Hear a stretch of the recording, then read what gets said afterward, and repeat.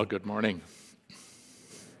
This morning we're going to continue our series on the 7 last words of Jesus from the cross, and I want to apologize that we should have started this series a week before Lent, I guess, because apparently there's no sermon on Thursday night and no service here on Good Friday, so my plan to preach on the last word of Jesus will not happen.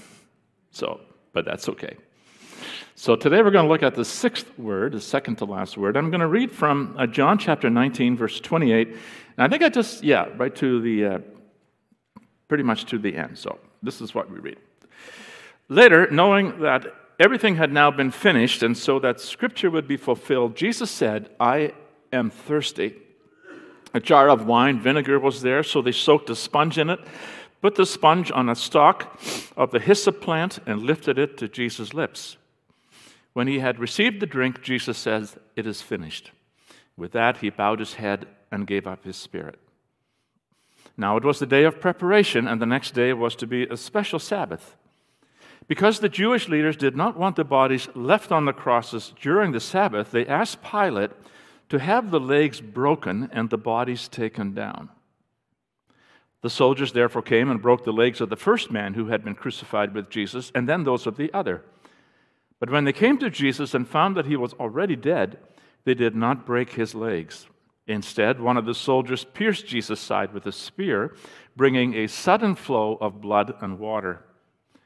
The man who saw it has given testimony, and his testimony is true. He knows that he tells the truth, and he testifies so that you also may believe. These things happened so that the Scripture would be fulfilled. Not one of his bones will be broken, and, as another Scripture says, they will look on the one they have pierced. This is the word of the Lord. In his book, Messengers of God, Holocaust survivor Elie Wiesel talks about what he considers the major difference between Judaism and Christianity by comparing the two mountains that are the most important or significant to each of them. For Judaism, it is Mount Moriah, where Abraham bound his son Isaac, his only son, whom he loved, and laid him on a bed of kindling wood. For Christianity, he writes, the mountain is Golgotha, where another father bound another son to a deadly piece of wood. The difference between the two religions, Wiesel says, is that in the Jewish story, the father does not kill the son. But in the Christian story, he does. And for that reason, Wiesel says, he is eternally grateful that God made him a Jew. But Wiesel misunderstood what happened on Golgotha and what we remember of the events of Good Friday. For one thing, it was not God the Father's will that put Jesus on the cross. It was his own. At any point along the way to Jerusalem, Jesus could have avoided the cross. He could have stopped being so uncompromising in his teaching. He could have stopped operating in the open and gone underground. He could have stopped being an activist and write some books instead. He could have stopped helping others and helping himself instead. And Jesus was certainly not incapable of defending himself.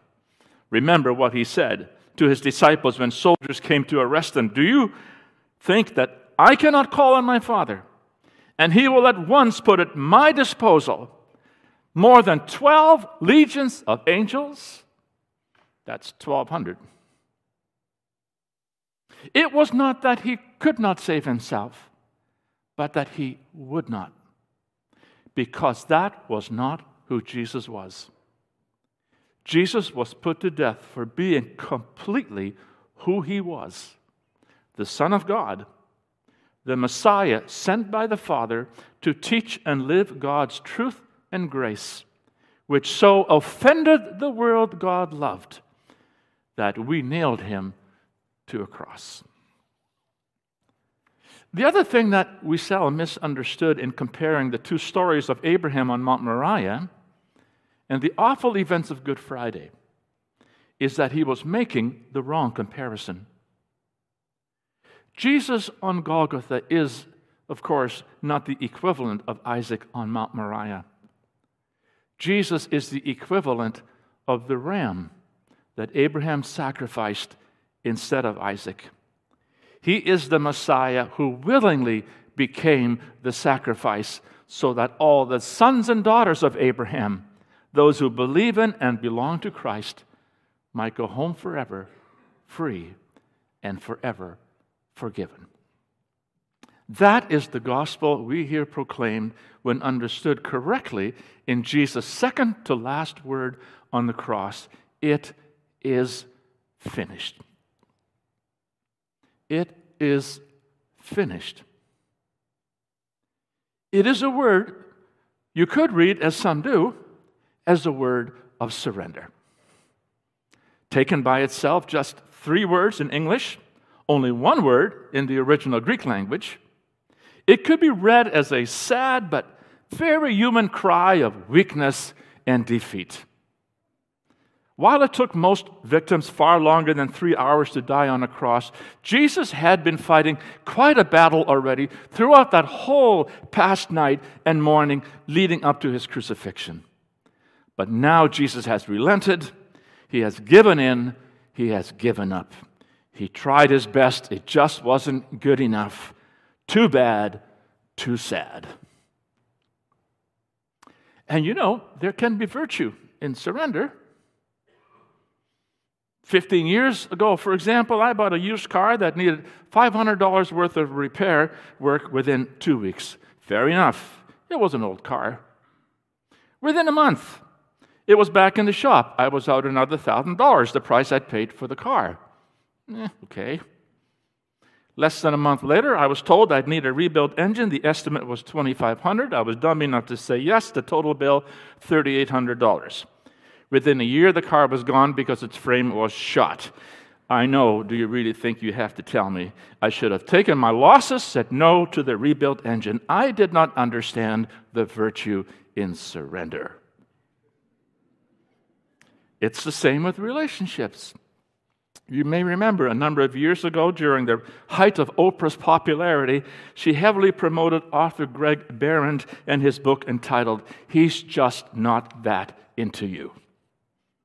Whatever the value of the book, most reputable critics didn't give it a whole lot.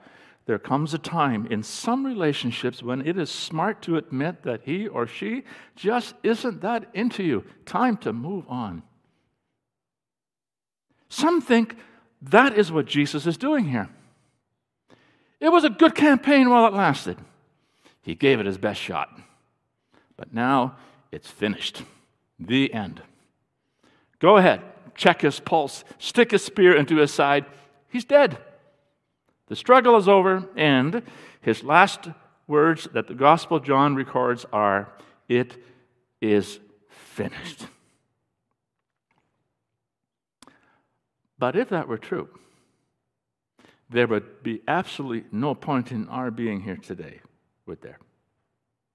It would have been end of story 2,000 years ago. So what is finished? Well, then perhaps the most obvious answer is that the dying is finished. And what a horrible way to die. There was no attempt to make execution a little less painful at all, since that would have ruined its use as a deterrent. The whole point was to make it hurt as much as possible, and everybody agreed that death by crucifixion was the absolute worst. Some were crucified upside down, others were impaled through their private parts, some were nailed to their crosses, others were tied. The first century historian Josephus called crucifixion, and I quote, the most wretched of deaths. Jesus was nailed to a cross right side up, which means he probably died of suffocation as his arms gave out and his lungs collapsed under the weight of his sinking body. Though blood loss is another possibility, of course, heartbreak is a third. Whatever it was that finally killed him, it came as a friend, you can bet. It came as a friend and not as an enemy. It isn't death, after all, that is painful to the one who dies, is it? It is the dying that can hurt so much.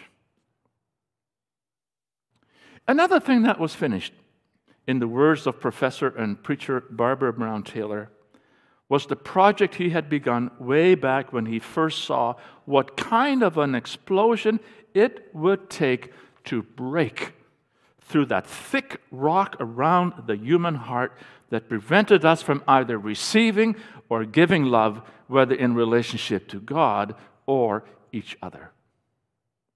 Teaching wasn't going to do it, nor prayer, nor the laying on of hands or anything else. If he was going to get through, he had to use something stronger than all of those. And he had to stake his own life on its success. Otherwise, why should anybody believe him? The dynamite that he chose was self-denying, self-annihilating love. Greater love has no one than this, he said, than that he lay his life down for his friends. Having explained this to his friends, he then left the room to go and do it. Less than 24 hours later, it was finished. There was another thing he finished while he was at it, and now we're getting a little closer to the heart of the matter.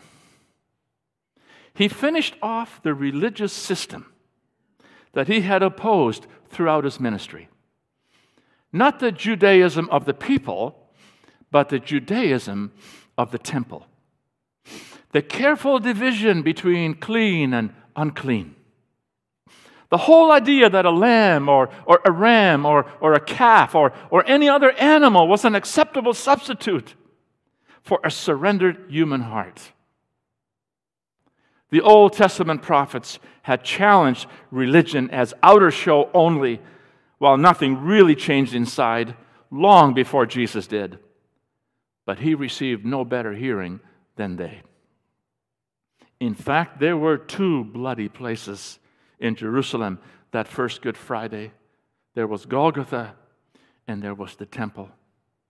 At the same hour that Jesus died, the parade of Passover animals into the temple began. For the rest of the afternoon, their owners slaughtered them while priests caught the blood and poured it over the altar.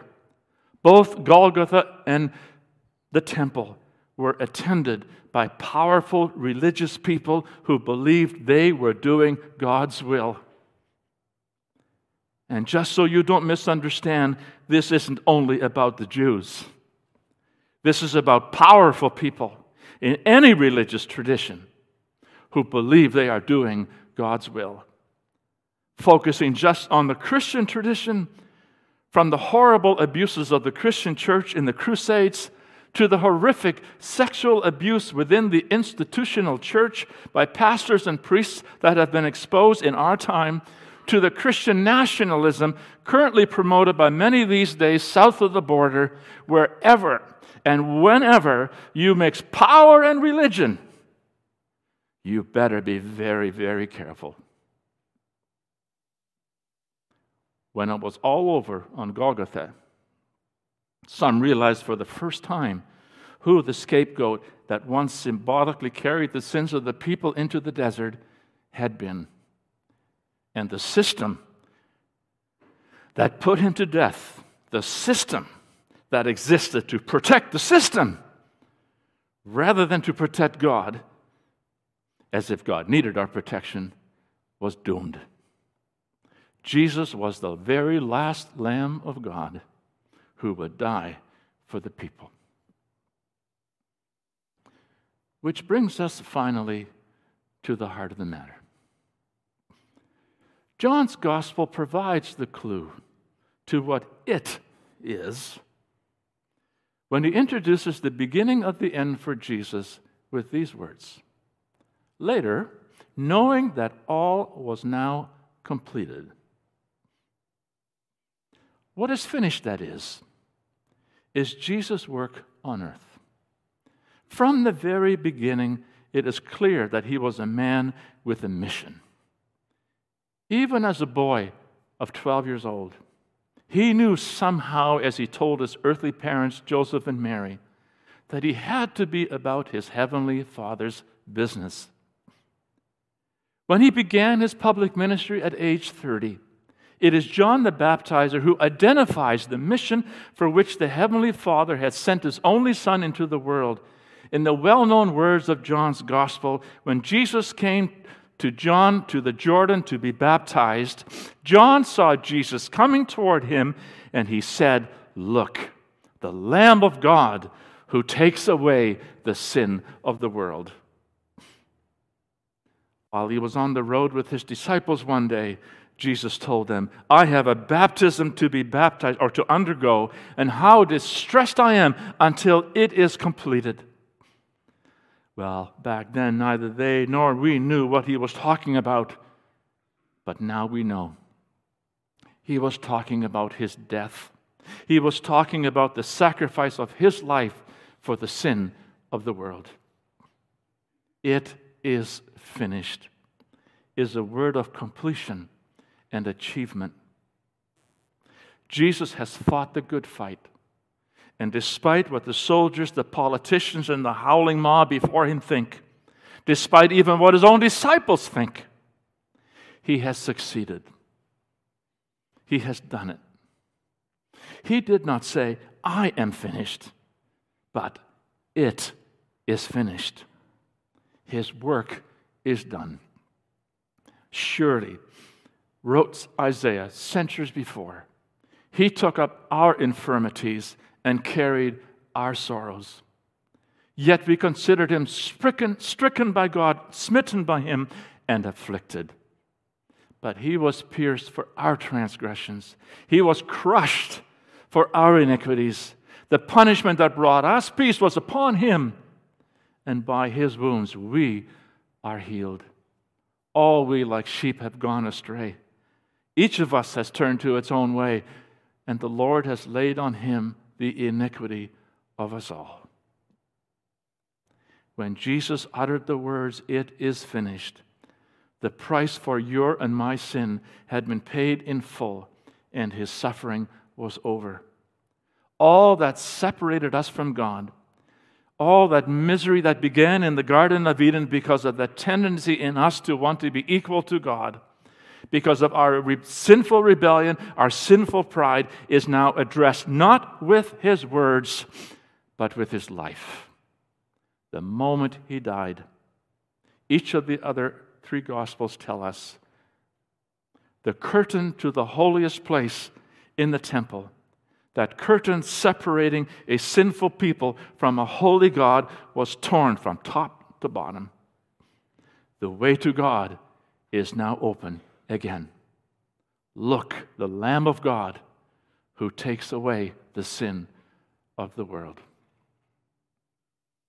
It is true that he prayed in Gethsemane that this cup might be taken away from him. He did not want to die.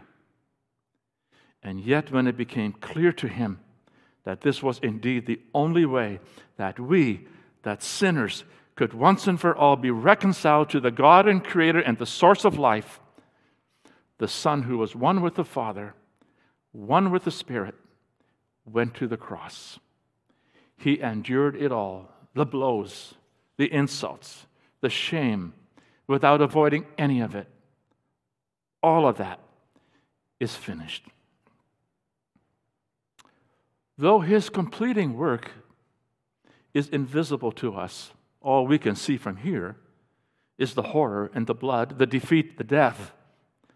Though we look on his cross and see nothing but the last, the end, the loss, something wonderful and glorious is being worked out despite us. Paul put it like this to Christians in Corinth: God made him who had no sin to be sin for us, so that in him we might become the righteousness of God. I can try to explain that until the cows come home. But we are not meant to figure it all out. We are only meant to sit here and behold it. We are only meant to sit here and understand that there is no need anymore for any of you to be so desperately busy trying to get yourself right with God, trying to get yourself close to God. No need for you to do anything to be loved by God, to earn God's favor. No need for you to do anything but just sit here in the silence that surrounds that cross for 3 hours and watch Jesus do it for you as he says, "It is finished," and then dies. For God so loved the world that he gave his one and only Son, that whoever believes in him shall not perish, but have eternal life. Jesus has now finished the work that God began with us so long ago. Having created us, having loved us in so many ways, God was determined to get back to us, and now he has. It is finished. He has done what we could not do, because we could not get up to God. God climbed down to us, down to our level, and here in the bloody, unjust crucifixion, we have at last descended to our level. God has finished what God began. It is finished. So, what is now to be done by us? Nothing. What are we supposed to do for God before nightfall now? Nothing. What are we to be busy doing for God in the coming week? Nothing. Jesus said, "It is finished." The difference between heaven and hell, you see, is believing that it is finished and still thinking there is something left for you to do to be accepted and loved by God. Another work to be done, another good to be accomplished, another problem to be addressed, another responsibility to be met. The New Testament letter to the Hebrews tells of that great high priest in the heavens who, when he had offered for all time one sacrifice for sins, sat down at the right hand of God. Now, come on, most priests are supposed to be busy, doing good, trotting back and forth from the people to the altar, sacrificing, working, conducting services, contributing to our relationship to God. But this great high priest, Jesus, when he had done it all, says Hebrews, so to speak, of course, sat down. He sat down because it was finished. Nothing else, nothing more to do. It is finished. And all you have to do is nothing. All you have to do this day is sit down, be still, and know that he is God. To be quiet and simply adore the wonder of his finished work on our behalf. Do we busy be sinners? However, so busy with our spiritual practices, our religious rites, our purpose-driven churches, our moral achievements, our guilt-ridden efforts to please God and others, do we know? Do we understand? Do we truly believe? Listen, we who are told by our culture over and over, you are what you do, that you have to do something or be someone to be valued, loved, respected, accepted. Listen, we who live in a culture hell-bent on achievement and competition, on being a cut above the rest, afraid of being forgotten, of feeling average, of going unnoticed. Listen, it is finished. In the words of writer and preacher Frederick Buechner, there is nothing you have to do. There is nothing you have to do. There's nothing you have to do. That is what we call grace. A difficult word to preach because we experience so little of grace in our dealings with the world and in our own smaller worlds in which we live our days. But hear this well. All we frantic, spiritual busybodies and anxious, purpose-driven do-gooders, that business between us and God that began in the garden, in which we first chose our wills over God's will, in which we rebelled and never looked back. This bloody business in which we, down through all the ages, always turn away from God, that has been fixed, that has been finished. This decisive Good Friday. The bad news is we've run up debts that cannot be covered by any of us. The good news is the debt is paid. Christ paid the debt in full for you, for everyone who only believes, and so you shall not perish, but you shall have eternal life. It is finished. And so, while the last time Jesus addressed heaven from the cross, it was, my God, the next and the last time Jesus addresses heaven, it is, Father, into your hands I commit my spirit. Father, even your Father and mine, because it really is finished. In the name of the Father and the Son and the Holy Spirit. Let's pray. Thank you, Lord. Thank you for Good Friday. Thank you that Jesus did it all for us. Thank you that it is not a matter of doing for us, it is a matter of done. What Jesus has done for us. And so, Lord, we may live lives of freedom, lives of gratitude, lives of service, because it is done. Help us, Lord, or help that message to sink deep into our hearts and lives so that the Christian faith may be what it is meant to be, that Jesus' goal for it all may be accomplished, that we may have joy and have it to the full. In Jesus' name, amen.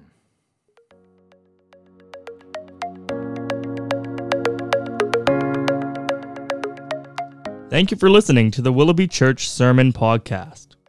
The Willoughby Church Podcast Network also has podcasts about discipleship, the Heidelberg Catechism, and even a podcast hosted by some of the youth.